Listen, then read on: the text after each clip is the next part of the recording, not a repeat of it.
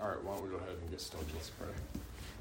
Father in heaven, thank you for this time that you've given us to be together here, and I pray that you bless us as we study the Westminster Confession. Help us to understand the scriptures better because of the great work that your church has done through the centuries, and we thank you for your faithfulness to your church, and we pray that we would have a better understanding of these things and that we would live in the light of them. And I pray your blessing upon our discussion, our conversation, and thank you that we can be together on this Sabbath day, and we pray your blessing upon our worship. And pray that we glorify Christ in whom we trust. In his name we pray.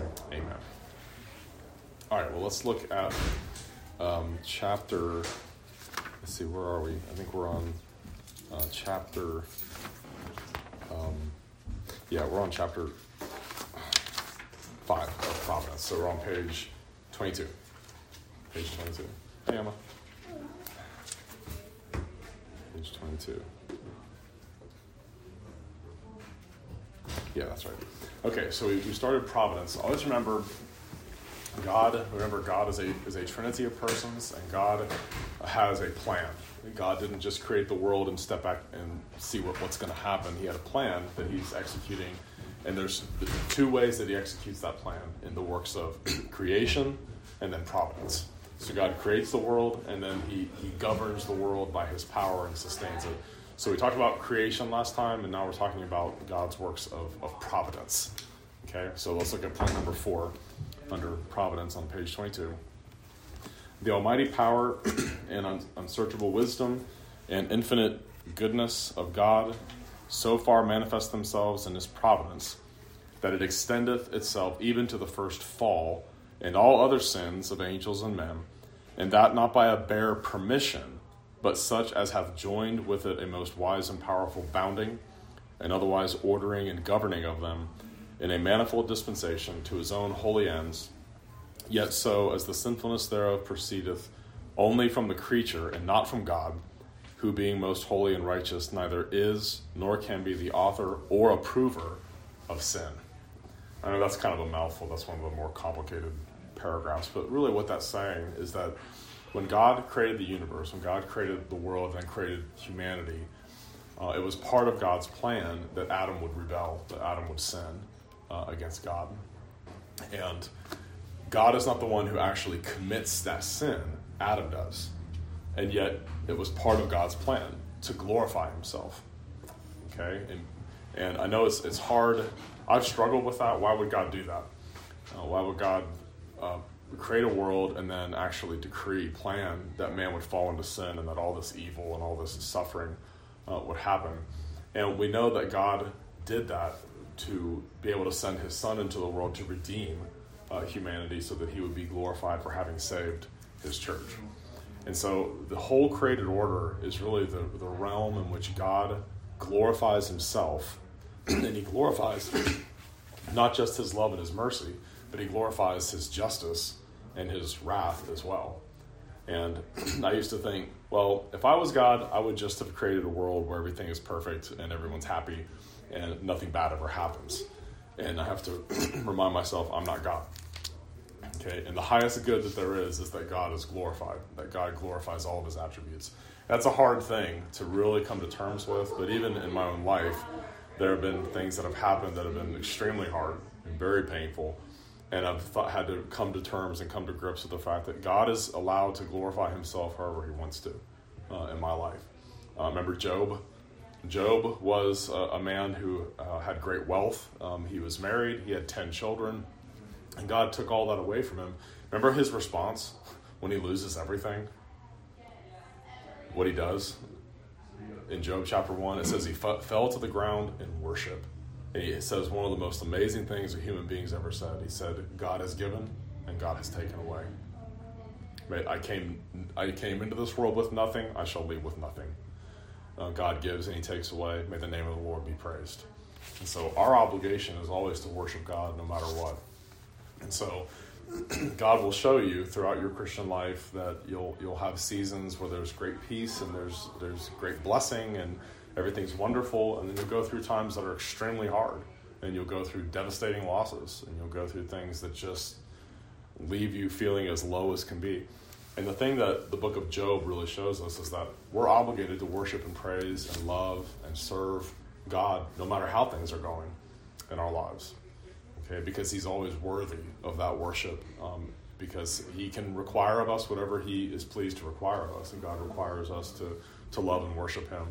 And it's easy to do that when everything's going great, but it's a lot harder, it's more challenging to do it when things don't go well for you and things you pray for aren't given to you. You lose loved ones, you experience betrayal, you experience things that are very, very painful and hard. But that's the thing that we have to learn from this. God has a plan in all of it. Nothing takes place that's just arbitrary, that God didn't know was going to happen. There's a purpose behind it. And sometimes, I would ask all of you, can't you look back and see things that you've suffered and you can see there's good things that came out of it?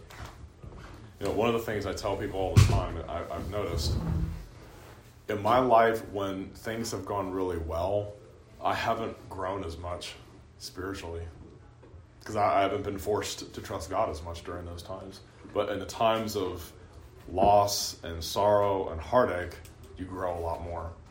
And as I look back now, being close to 50 years old now, I look back and think, if God had just given me everything I ever asked him to, if he took away every trial that I asked him to take away, I would not have grown in the ways that I have grown. And so God has a purpose for our suffering, has a purpose for what we experience that's hard to make us more like Christ. Because did anyone ever suffer more than he did? I always think, just going through the Gospel of Luke, today we get to talk about Jesus' resurrection from the dead in Luke 24. He experienced pretty much every kind of suffering you can experience. Okay, the guy was tortured to death. He experienced betrayal from his closest friends. He experienced mockery. He was lied about. He was mistreated in every conceivable way. And if we're going to be like him, it makes sense that we're going to have to suffer too. To be more like him. So I know that doesn't make suffering any less painful, but to know that God has a purpose in all of it is very helpful to see that he has a purpose in it. All right, we're on page 23 there, Joseph. Point number 5. The most wise, righteous, and gracious God. Okay, this paragraph here is one of the best in the whole confession because it's just so pastorally helpful. Listen. The most wise, righteous, and gracious God doth oftentimes leave for a season his own children to manifold temptations and the corruption of their own hearts, to chastise them for their former sins, or to discover unto them the hidden strength of corruption and deceitfulness of their hearts, that they may be humbled. Isn't that a little frightening? God will leave his children to be tempted sometimes, to show them how dark their hearts really are, to show them what they're really capable of.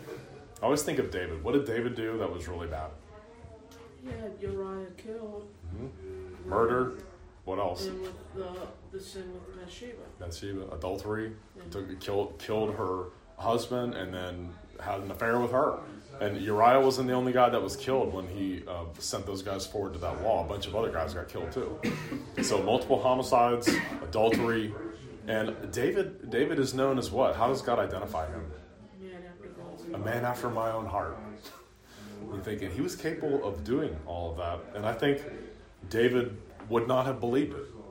If you told him a couple months before that, 2 months from now, here's what you're going to do. I think he would have been like, God forbid I could ever do anything like that. Well, sometimes God lifts his hand of restraint upon us and will show us, here's what's really in your heart and here's how evil you're capable of being. And that's why we have to keep our guard up. We have to be aware that given the right circumstances, we can commit very serious sins. And we need to always be on guard against that kind of thing. But God does that for his own praiseworthy purposes. There have been times that there are sins, from my very distant past now that I thought were gone. Like I've defeated them all. And then you'll go through a season of temptation with certain things that come back up again and they rear their head again. And you're like, where did that come from? Like, how is that still in my heart or mind at times? And you think, God, I get it. I see what I'm capable of being. I see how sinful I can be. And thank God for the gospel. Thank God for Jesus. Thank God for his grace that he can forgive us for those things. Okay, let's continue on here. And to raise them to a more close and constant dependence for their support upon himself, and to make them more watchful against all future occasions of sin, and for sundry other just and holy ends. Okay, so everything that comes to pass, everything that God has planned and decreed is to glorify him and also to show us how much we need him. Because that's one of the things we always have to really guard against is the idea that, yeah, I'm fine. I don't need to pray today. I'm good. Yeah, I overslept. I don't need to spend time on my knees in prayer. I don't need to ask God to help me with temptation. I'm not experiencing any temptations lately. I've got my sin under control and all is well with me in the world. God will show you, no, it's not. And you do need to depend on me every single day to walk the straight and narrow path. And you do need me to help you with everything you do in life so that you glorify my name. So I would encourage you, when you're feeling the strongest, you should probably be praying the hardest. Okay? Like seriously. Because God will show you. If you start to think that you're self-sufficient and that you've got things under control, he'll show you that you don't. And that you really do need him. Okay, yes. Question with respect to that, because sometimes I see myself, as I grow in my understanding of God's word, I feel like I see more the depravity of my own heart. Would you say that would be typical of most people that grow in their maturity with the Lord, that they see how depraved their heart is? Yep. And that's one thing, that's why I love church history and I love Christian biographies and reading about people that have gone before us. They were all like that. As people grow closer to God, their opinion of themselves and their satisfaction with how well they're doing gets lower and lower and lower. It's like the closer you get to the light, the more it exposes all the darkness and all the flaws. Like Augustine, like some of the greatest churchmen and theologians and some of the godliest people I've ever heard of have described themselves as like some of the most wicked, evil people ever. There's a guy named John Brown of Haddington is a guy that I recently was introduced to. And he wrote a whole systematic theology. This young guy taught himself Greek as a teenager. He bought an English Bible and a Greek New Testament, and he wrote out his own dictionary, his own grammar. And this guy was just unbelievable. One of the godliest men I've ever heard of. And some of the last things he wrote before he died are like, he said, I have looked at myself and the way I've conducted my life as an almost constant war against righteousness and against God. And I'm so thankful for his grace and mercy. And you think, really? He really thought he was that bad? Yeah, he did. He really did. But the closer you get to God, the more your opinion of yourself should decrease. Because you see the holiness and the greatness and the grandeur of God, and you think, how can he have anything to do with me? Well, it's because we're hidden in Christ and we're clothed in his righteousness. That's how he loves us. So don't worry about it. Feeling more dissatisfied with yourself is just normal. Yeah. It's the person who is more and more excited about how godly they are. That's the person I would worry about a little bit. Yeah, I'm doing great. I don't sin anymore, or whatever. You don't see things the way they are then. Okay, point number 6. As for those wicked and ungodly men, whom God, as a righteous judge for former sins, doth blind and harden, from them he not only withholdeth his grace, whereby they might have been enlightened in their understandings and wrought upon in their hearts, but sometimes also withdraweth the gifts which they had, and exposeth them to such objects as their corruption makes occasions of sin, and withal gives them over to their own lusts, the temptations of the world, and the power of Satan, whereby it comes to pass that they harden themselves, even under those means which God useth for the softening of others.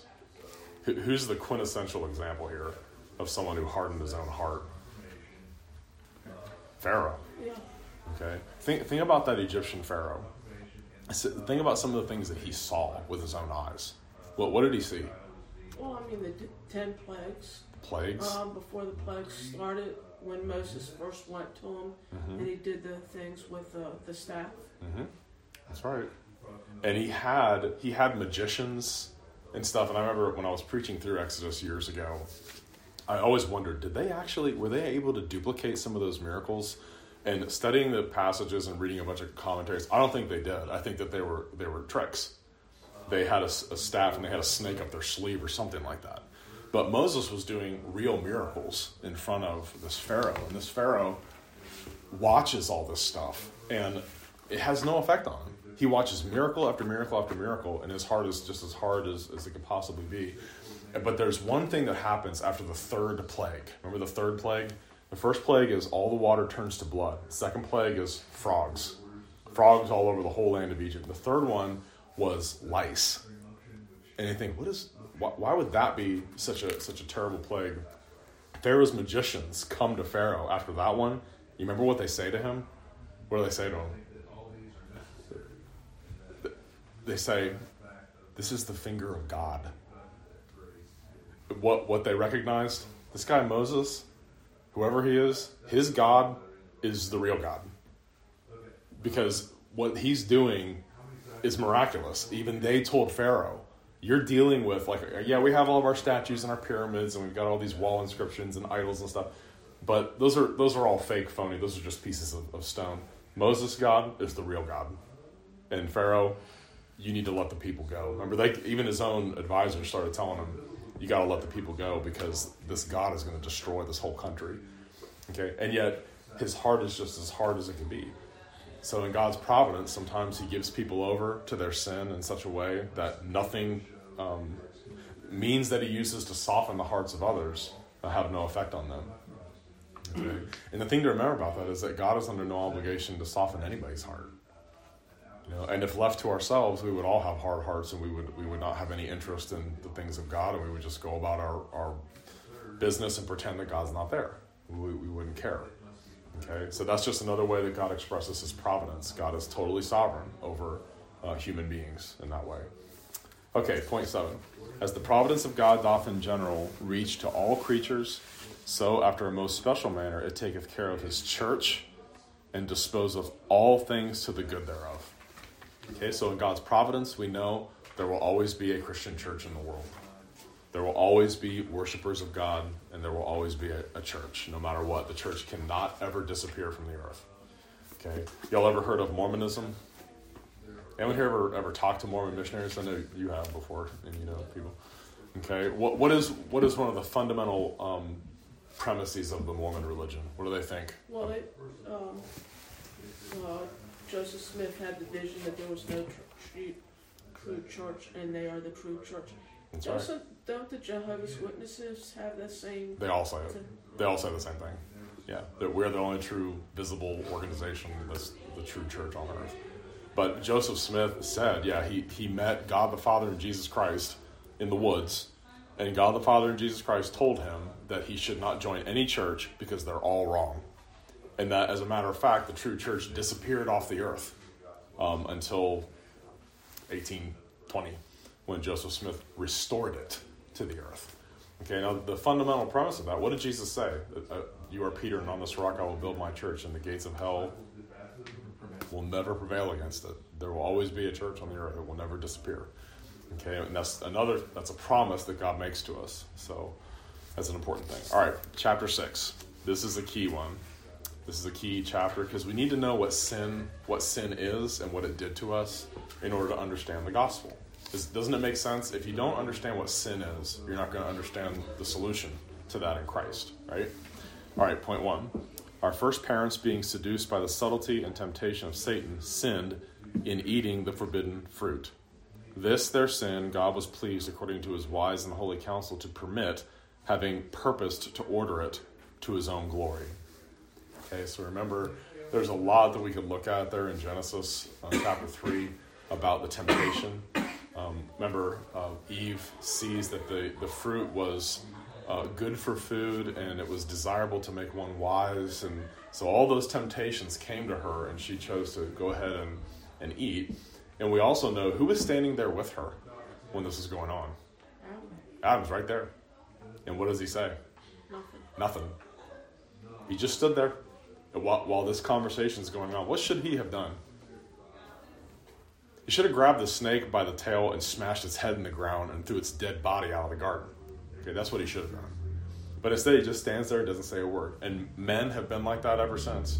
We're the strong, silent types. We don't want to lead. We don't want to stand up and say, all right, we're going to do devotions as a family, we're going to read the Bible as a family, and we're going to worship God, and I'm going to take the initiative and be a leader. Men have been abdicating that role ever since then and failing to lead. And we can't do that. We have to lead. We have to be someone that has something to say. Think of Deuteronomy chapter 6, where God commands all the households of Israel, you got to teach these things to your children.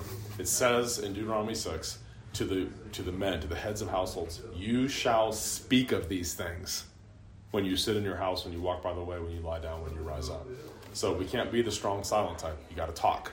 You have to have something to say about God and his truth, and that means you have to be a student of God's word. You got to be a Bible reader. You have to have something to say. You should be able to read a passage of scripture and explain it to people. Okay, that's such an iconic moment in world history when Adam and Eve are standing there at the tree of the knowledge of good and evil, and Satan is talking to them, trying to get her to give in. And it just says she took from the tree and ate and gave to her husband, and he ate. And that was it. That was when the lights went out and the whole human race plunges into sin. That's why everyone in this room is going to die. All of us die because of that too. Okay? All right, point number 2. By this sin, they fell from their original righteousness and communion with God, and so became dead in sin and wholly defiled in all the parts and faculties of soul and body. Okay, so think about this. I've heard R.C. Sproul explain this really well in one of his teaching series once. He said, okay, he draws a big circle on the chalkboard. Say, now some people think, here's all the parts, the circle is the human being. This is a human being. And sin did this, and he colors the whole thing in, and then he erases a little part in the middle. There's one part of us that wasn't affected by the fall, and that's our free will, and that's the part that we can use to convert ourselves and save ourselves. He says, Scripture teaches that the whole thing was affected by sin. Okay, there is no part of us as human beings that was not impacted by the fall. And that's what, you guys are familiar with the acronym TULIP. What does the T stand for? Total depravity. Because the Arminians were saying, no, man is, yeah, he was wounded, he was hurt by the fall, but he's not totally wounded and hurt by the fall. And the Reformed churches and another one said, no, the Scriptures teach that man is dead in sin. And that we're not able to convert ourselves. We're not able to believe the gospel. We're not able to do this, not able to please God.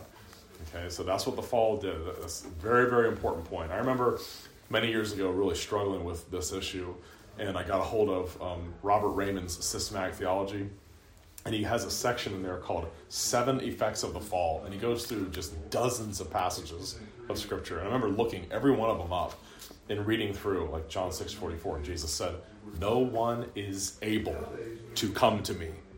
And Raymond just points out, now notice, it's not that man has been hurt a little or is sick. Man cannot do what God asks of anymore. We're not able to do it. We can't come to Christ. 1 Corinthians 2:14, the natural man is not able to understand the things of the Spirit. And he just keeps pointing out, notice it's not saying that he just won't do it. It's saying that man can't do it. He's not able. And I remember thinking of illustrations like, yeah, like jumping over this house that I'm sitting in right now. No matter how much I ever trained myself, from a standing position, I could never jump over this house. I'm not able to do that. Okay, it's the same thing with saving ourselves. Man's not able. We're disabled from doing that. Okay, so it's very, very important to know that's one of the effects of the fall, is not just that we have a bent towards sin, it's that we're not able to liberate ourselves from that slavery to sin. Okay, point 3. They being the root of all mankind, the guilt of this sin was imputed, meaning legally charged to us. And the same death and sin and corrupted nature conveyed to all their posterity descending from them by ordinary generation. Why do you think they put that in there? What ordinary generation? What do they mean by that? Everyone that's a descendant from Adam and Eve by ordinary generation they're going to have the guilt of Adam's sin, and they're going to have a corrupted nature. They said that because there's one person that was born into the world, and they weren't from ordinary generation. Christ. Jesus. So it's Yeah. If he had had a human father, what would he have been like? Adam. Just like us. He would have had a sinful nature, just like we do. That's why the virgin birth is so important. Jesus can't have a human father if he's going to start out sinless the way the first Adam did. Does that make sense? I always emphasize that point. People, will be like, well, is the virgin birth, is that really that important? Is that big of a deal? Yes, it's a huge deal. If Jesus had had a dad, just like I do, then he would have been a sinner. Okay? And so in the whole history of the world, there have only been 3 people who at any time were sinlessly perfect. Adam and Eve for a while, and then Christ. That's it. The rest of us are born into the world with a sinful nature. We rebel against God by nature apart from his grace. So that's a real important point. Okay, so everyone that's a descendant of Adam and Eve by ordinary generation gets what Adam earned for them. Point 4, from this original corruption, whereby we are utterly indisposed, disabled, and made opposite to all good, and wholly inclined to all evil, do proceed all actual transgressions. Okay, so let's go to the next page. Point number 5. This corruption of nature during this life doth remain in those that are regenerated. So if you're a Christian, did you notice you still have a tendency to sin? You still sin a lot. And I remember like when I first came to Christ thinking, well, all the sins should be done away with now, right? I shouldn't be struggling so much with sin. And we still struggle with sin as believers. And although it be through Christ pardoned and mortified, you guys know what the word mortified, that's an old English word. That means killed. Okay, the old version of me died with Christ, and yet there's still this rebelliousness in my heart. Yet both itself and all the motions thereof are truly and properly sin. So I will never do anything, even as a Christian, that is not stained with some degree of sin. Okay, so even the best things I've ever done, the most self-giving, self-sacrificial things I've ever done, still have sin attached to them. Okay, and that's why our works can't save us in any way, shape, or form. That's why even our works as Christians can't enter into what's going to save us. Okay, because they're always stained with sin. Okay, point 6. Every sin, both original and actual, being a transgression of the righteous law of God and contrary thereunto, doth in its own nature bring guilt upon the sinner, whereby he is bound over to the wrath of God and curse of the law, and so made subject to death with all miseries, spiritual, temporal, and eternal. Now, they said that because we tend to put grades on sin, right? Like there are certain sins that are a lot worse than others, and there are sins that are worse than others. But in the ultimate sense, isn't every sin worthy of eternal damnation? I've always wondered, why would God give Adam and Eve a law that seems so innocuous and like arbitrary? Like, okay, don't eat from that tree. I mean, is it really that big of a deal that they took a piece of fruit and ate from it? Why would that be the source of all misery and death and suffering and war and everything that's ever happened? Remember, I asked a group of third, fourth, fifth, and sixth graders that question one time. Why is that such a big deal? It was just a tree, just a piece of fruit. And one of these little kids, like a third grader, raises his hand and says, yeah, but God told them not to. I said, that's right. And if God says don't do something, and if you do it, you're going to die, then if you do it, you're going to die. So because he said it, you're not supposed to do that. And so every sin in the sight of God is very serious. Very serious. In fact, there's a really good book by Jerry Bridges. He actually died recently, but he was a great author. He wrote a book called Respectable Sins. Like sins that Christians, very godly Christians, will often tolerate in their lives, like a little gossip here and there, a little discontentment here and there. And it goes down, I mean, it's one of the most convicting things. I mean, because, yeah, honestly, I've never actually thought about killing anybody. I mean, I never have thought about killing anybody or like, you know, robbing a bank or going on a shooting spree. Those are big sins. But there's all these other ones that we tolerate, that we're okay with. And Bridges is like, these are still sins too. And we have to fight against all of them. Because the standard is to be holy. And none of us ever reach it in this life, but it's still, we shouldn't tolerate any kind of sin in our lives. So, I was going to say, gossip will tear down the church. That's right. Grumbling will get you killed in the wilderness by the Lord. It don't sound like that big of a deal, but... Yeah. I wondered the same. When I was young, I thought, the people are thirsting to death. Of course they're going to cry and say, we need something to drink. And God gets so angry at them for complaining. And you think, wow, like why is complaining such a big deal? Why is grumbling a big deal? That's right. You're chafing at his providence. Like, I don't like the way, like, God, what you plan to happen is not okay with me. And I don't like this aspect of my life. I don't like this aspect of what you've given me. It should have been something different. And that's wrong. That's one of the hardest of God's commandments is the commandment, the prohibition against covetousness. And I remember reading the Shorter Catechism. What is the commandment? You shall not covet. What is it really saying? You have to be content, always. Perfectly content with everything that happens. Everything about yourself. You are not allowed to complain or grumble about anything in life ever. I remember reading that and thinking about Israel's history and looking at other passages of Scripture going, yeah, I definitely need the righteousness of Christ to get into heaven, because malcontent and fussing and complaining and whining is like a full-time job to me sometimes. And it's very hard to be content. It really is hard.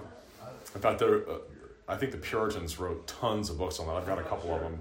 One of them is called The Art of Contentment by, I think that's Thomas Watson. And it's great because Paul the Apostle says in Philippians chapter 4, I had to learn how to be content. It's a skill that you get better at as life goes on. Okay, I have learned how to be content, says the Apostle Paul, and because it's not something that comes naturally to us, because we're usually discontent. We don't like this, we don't like that. I want this to change, I want that to change. And yeah, it's like you said, it's just not trusting God. Every time I complain and fuss, like one of the passages we made the kids memorize is Philippians 2:15, which says, or verse 14, do all things without complaining and grumbling. So when we tell you to do your schoolwork, you're not allowed to complain or grumble ever for any reason. No complaining ever. And the word that's used for grumbling and complaining is the same word that's used in the Greek Old Testament for what Israel did in the wilderness. The word gun guzman. I love that word. It means grumbling. Gun guzman. Like, you're not allowed to gun guzman in this house. So try not to complain. And just be thankful that Christ, Jesus, never complained about anything. And he was always content, perfectly content with everything he had. Okay, so that's the end of chapter 6. All right, chapter 7. Here's where we get to some good news. There's two primary covenants in Scripture, chapter 7, of God's covenant with man. The distance between God and the creature is so great that although reasonable creatures do owe obedience unto him as their creator, yet they could never have any fruition of him as their blessedness and reward, but by some voluntary condescension on God's part, which he hath been pleased to express by way of covenant. Okay, so that's the first thing. The only way that we can have any fellowship with or interaction with God is if he enters into a covenant with us. Okay, and that's what he does. So there's two main covenants in Scripture, and you have to understand this. This is such an important part of biblical revelation. So point number 2. The first covenant made with man was a covenant of works, wherein life was promised to Adam, and in him to his posterity upon condition of perfect and personal obedience. Okay, so here, think about this. When God enters into that covenant with Adam in the Garden of Eden, and he enters into that covenant of works or of obedience before Eve is even there. God hasn't even made Eve yet. He makes it with Adam and says, of every tree of the garden you may freely eat, but of the tree of the knowledge of good and evil, which is in the midst of the garden, you shall not eat of it, for in the day you eat of it you will surely die. Now, implied in that is, if you don't eat of it, you will live forever. Okay, so anytime God threatens something for disobedience, the contrary promise is always implied if you obey it. Okay? So, think about the 5th commandment. Honor your father and mother, that your days may be long upon the land which the Lord your God is giving you. So if they dishonor their father and mother, what's going to happen? Yeah, they're going to get thrown out of the land. And that's exactly what does happen with Israel. They eventually get thrown out of the land by God. So the contrary promise is always implied when God threatens something. The contrary curse is always implied if he promises something. Okay? So when he told Adam, you will surely die if you eat from the tree of the knowledge of good and evil, if he hadn't eaten from it, he would have lived forever. Okay? So that's what the covenant of works is. It's based entirely on Adam's obedience. And the thing is, every human being on earth right now, are we still in that covenant of works? Yes. And that's why we need Christ. Every human being that you ever lock eyes with is in that covenant of works where God requires perfect and personal obedience from them. But none of us do it, do we? And that's why we have to have a Savior. We have to have someone who enters into that covenant of works and keeps it for us. That's why Jesus is called the last Adam in 1 Corinthians 15. He's called the second Adam. So he enters into that broken covenant that we've all broken and keeps it vicariously, keeps it in our place. Okay, that's the good news. That's the gospel. Okay, look at point number 3.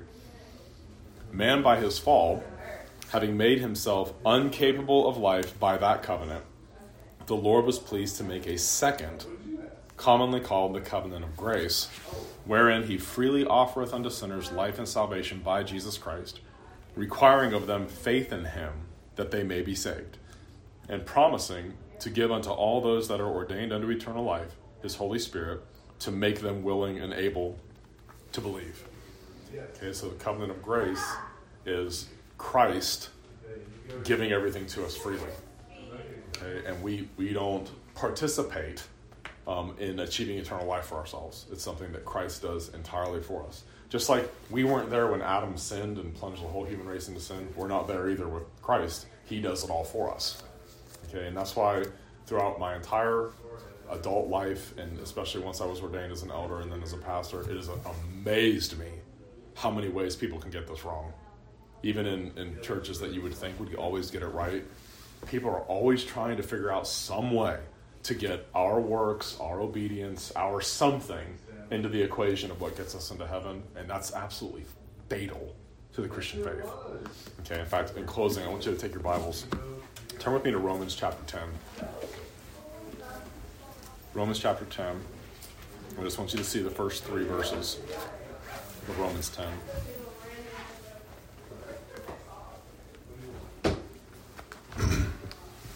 Romans 10, verse 1. Here Paul says, "Brethren, my heart's desire and prayer to God for Israel is that they may be saved. For I bear them witness that they have a zeal for God, but not according to knowledge.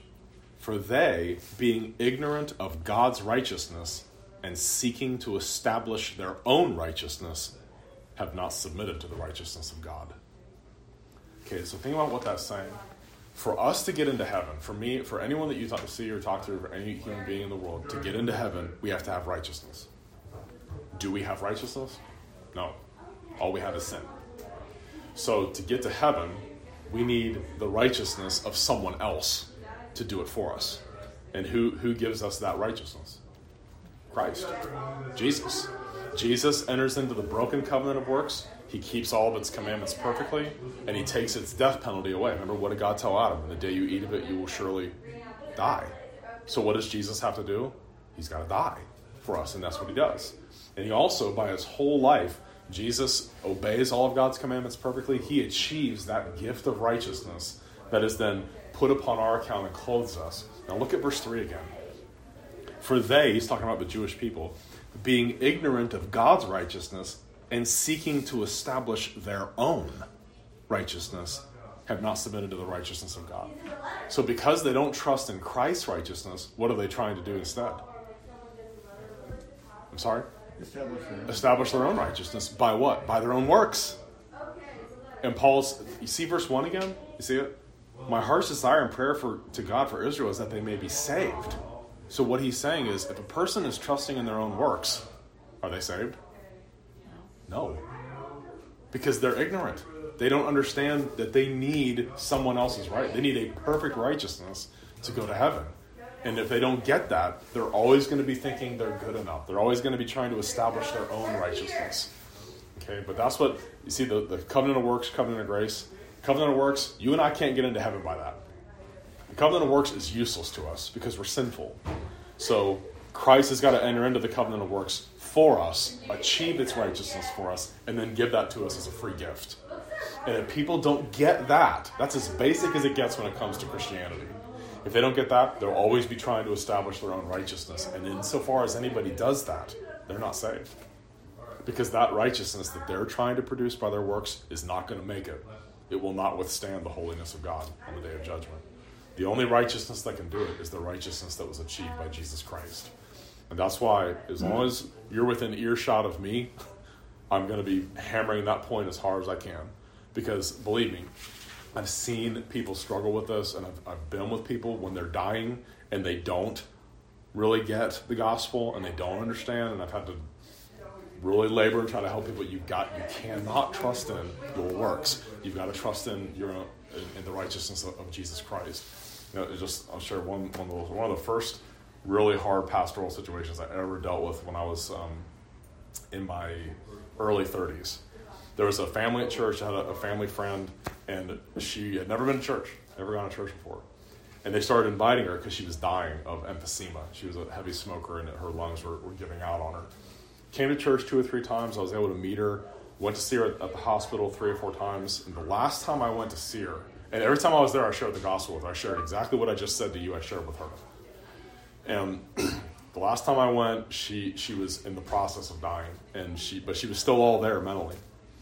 And it was really awful. I walked into this room, and she's on this machine that's helping her breathe, and she couldn't even talk. And she just had this look of fright in her eyes, and she was mouthing the words, "Pray for me, pray for me." So I took her by the hand and prayed for her and shared the gospel with her in that prayer again. And then she looked at me, and I said, "Do you believe that what Jesus did, he did for you?